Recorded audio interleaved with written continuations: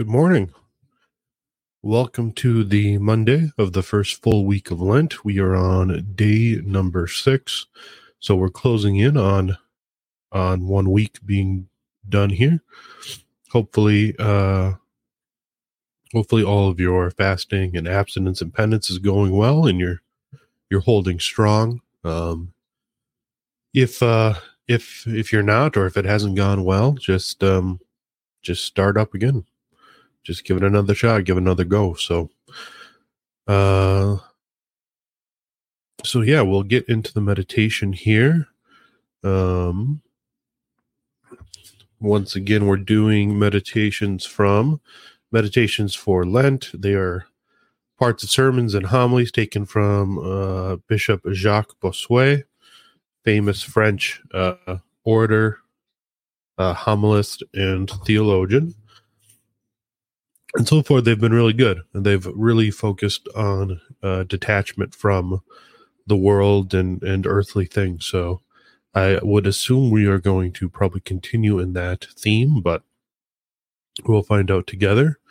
These are going on YouTube, Spiritus TV as well, for video, and then audio. The audio only is going up on all the different audio podcast apps. They're also going up on our locals. And if you're not subscribed yet, please, if you feel like you would like to support us, head over to our locals, avoidingbabylon.locals.com, and you can support us there for as little as $5 a month, and that will get you access to exclusive content that we can't always put on YouTube, unless we would like to get our YouTube channel banned. So anyways, head over there if you would like, but otherwise we will get going here. I will throw up an image on screen just so there's nothing you need to worry to look at. Also, that way I'm not self-conscious about you watching me read. Anyways, I'll throw up an image here and we're going to get going. Okay. Monday of week 1 of Lent. I was hungry and you fed me. Lord Jesus, my life and my hope, I place myself in your holy presence to see and to consider in your light, in faith and in perpetual recognition of your goodness, how you yourself bore our misery and infirmity to the point of being able to say, I was hungry, I was thirsty, I was naked, a prisoner, sick, in the person of all those who have had to suffer such woes. What brought you to bear our burdens, O Jesus, was the love that led you to take on our nature, and not to take it on immortal and healthy as you had originally made it, but to take it on as sin, in your justice had made it, mortal, infirm, and poor, because you wish to carry our sin. You wish to bear our sin on the cross as an innocent victim, and you wish to bear it throughout your life, the Lamb who takes away the sin of the world. John 1:29. You took away our sin by carrying it yourself, but you are the Holy of Holies, anointed with the oil of gladness above your fellows. Psalm 45:7. And bearing the name of Christ.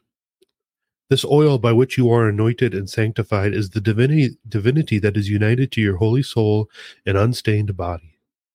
Being the true Holy One of God, and thus unable to join us in our iniquity or the stain of our sin, you carried only its just punishment, that is, our mortality and all that follows from it. In this way you became sensible to our woes, a compassionate high priest who had experienced them himself. For as your apostle said, he had to be made like his brethren in every respect, so that he might become a merciful and faithful high priest in the service of God, to make expiation for the sins of the people. Hebrews 2:17. May you be forever praised, O great high priest, for you have taken pity on our suffering, and not as the happy have pity on those who suffer, but as the unhappy have pity on one another, through the understanding of their common misery. For it was your pleasure to be reckoned among those the world calls wretched, to be seen as one with no form or comeliness, to be despised and rejected by men. In a word, a man of sorrows and acquainted with grief. Isaiah 53, 2 through 3. Having experienced all of the suffering that attends our sinful nature, you are able to sympathize with our weakness. Hebrews 4:15. Although you did not suffer any of the particular illnesses by which we are so frequently put on trial, you bore hunger, thirst, weakness, and all the other common maladies of our nature. You also bore anxiety, fear, danger, and distress, the most terrible of our woes. And you bore wounds that cut your holy body into pieces. You have yourself felt the greatest, the most terrifying, and the most sorrowful infirmities to which our poor human nature is heir. This is why you have compassion upon all our woes, even including our illnesses, and you never cured the sick or raised the dead or healed the infirm without first being moved by pity. Thus you cried before you raised Lazarus. Thus you multiplied the loaves for the people who were harassed and helpless. Matthew 9:36. And on a similar occasion you said, I have compassion on the crowd, because they have been with me now 3 days, and have nothing to eat. And I am unwilling to send them away hungry, lest they faint on the way. Matthew 15:32. The blind men, who knew how sensible you were of their suffering, cried aloud to you, Have mercy on us, Son of David. You heard their voices, and touched by compassion, placed your merciful hand upon their lightless eyes, and they received their sight. Matthew 20:30 through 34. And you wept over the coming woes of Jerusalem. Luke 19:41. It was this tender and compassionate heart, this heart moved by pity, that solicited your all-powerful arm in favor of those sufferings you saw. In this way, your compassion was the source of your miracles, which is what led your evangelist to write that you took our infirmities and bore our diseases. Matthew 8:17. You truly bore them in your compassion, and you comforted your own heart by healing them. O my Savior, you bore these sentiments of compassion to heaven, and although you were not able to carry the tears, the groaning, and the interior sufferings that you felt in the face of all the evils with which our nature is burdened, you have borne the memory of them there, a memory which makes you tender, merciful, and compassionate toward all your members, toward all those who suffer on earth. For you are that charitable Samaritan, Luke 10:33, who takes pity on all who are injured, from whatever nation they come. Thus do I feel, my Lord, the truth of these words. I was hungry, I was thirsty, I was injured, and all those who have been afflicted by these woes. Take away from me, O my Savior, this heart of stone. Let me be as compassionate as you. Let me say with your apostle, Who is weak, and I am not weak? Who is made to fall, and I am not indignant? 2 Corinthians 11:29. Let me rejoice, according to his precept, with those who rejoice, which is easy and agreeable to nature, but let me weep sincerely with those who weep. Romans 12:15. Let me be able to say with you, I am hungry, I thirst, I am a foreigner without lodging, I am a prisoner, I am sick. With all those who are thus afflicted, let my compassion not be in vain. Let it lead me to help them. May I ease their burdens as effectively as if I were seeking to help myself. Let me see still further. Let me continually remember that you carried their infirmities in yourself, that you suffer in all of them. Finally, that you will repeat at the last judgment, as you did it to the least of these my brethren, for you will not disdain any sort of loneliness. You did it to me. Matthew 25:40.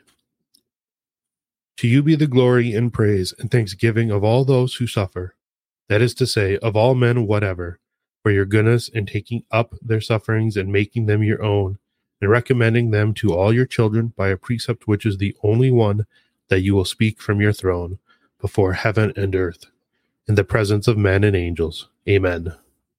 Amen. Okay, that is the meditation for today. Hopefully you found it edifying. So today is Monday, so we will continue forward here through the first week of Lent. And I think that meditation lends itself really well if you're struggling with any of the fasting or abstinence or penance that you've chosen. You know, whether you're abstaining from meat throughout all of Lent like some do, or whether you're going the full vegan Lent like what was traditional in the past, whether you're doing any daily fasting or fasting on Friday or Wednesday and Friday, or whether you have given something up as an additional penance and are just struggling. I guess just recall that the Son of God himself, the second person of the Most Holy Trinity, took on our nature, not as it was originally made, in perfection, but he took on our fallen nature, as it was after the fall, and he hungered, he thirsted, he fasted, and if the Son of God can condescend and take upon that, then certainly we can as well. So just keep that in mind, and once again, share these with anyone that you think could use any additional spiritual edification during Lent. And I hope you enjoyed it, and I will see you tomorrow. Thank you.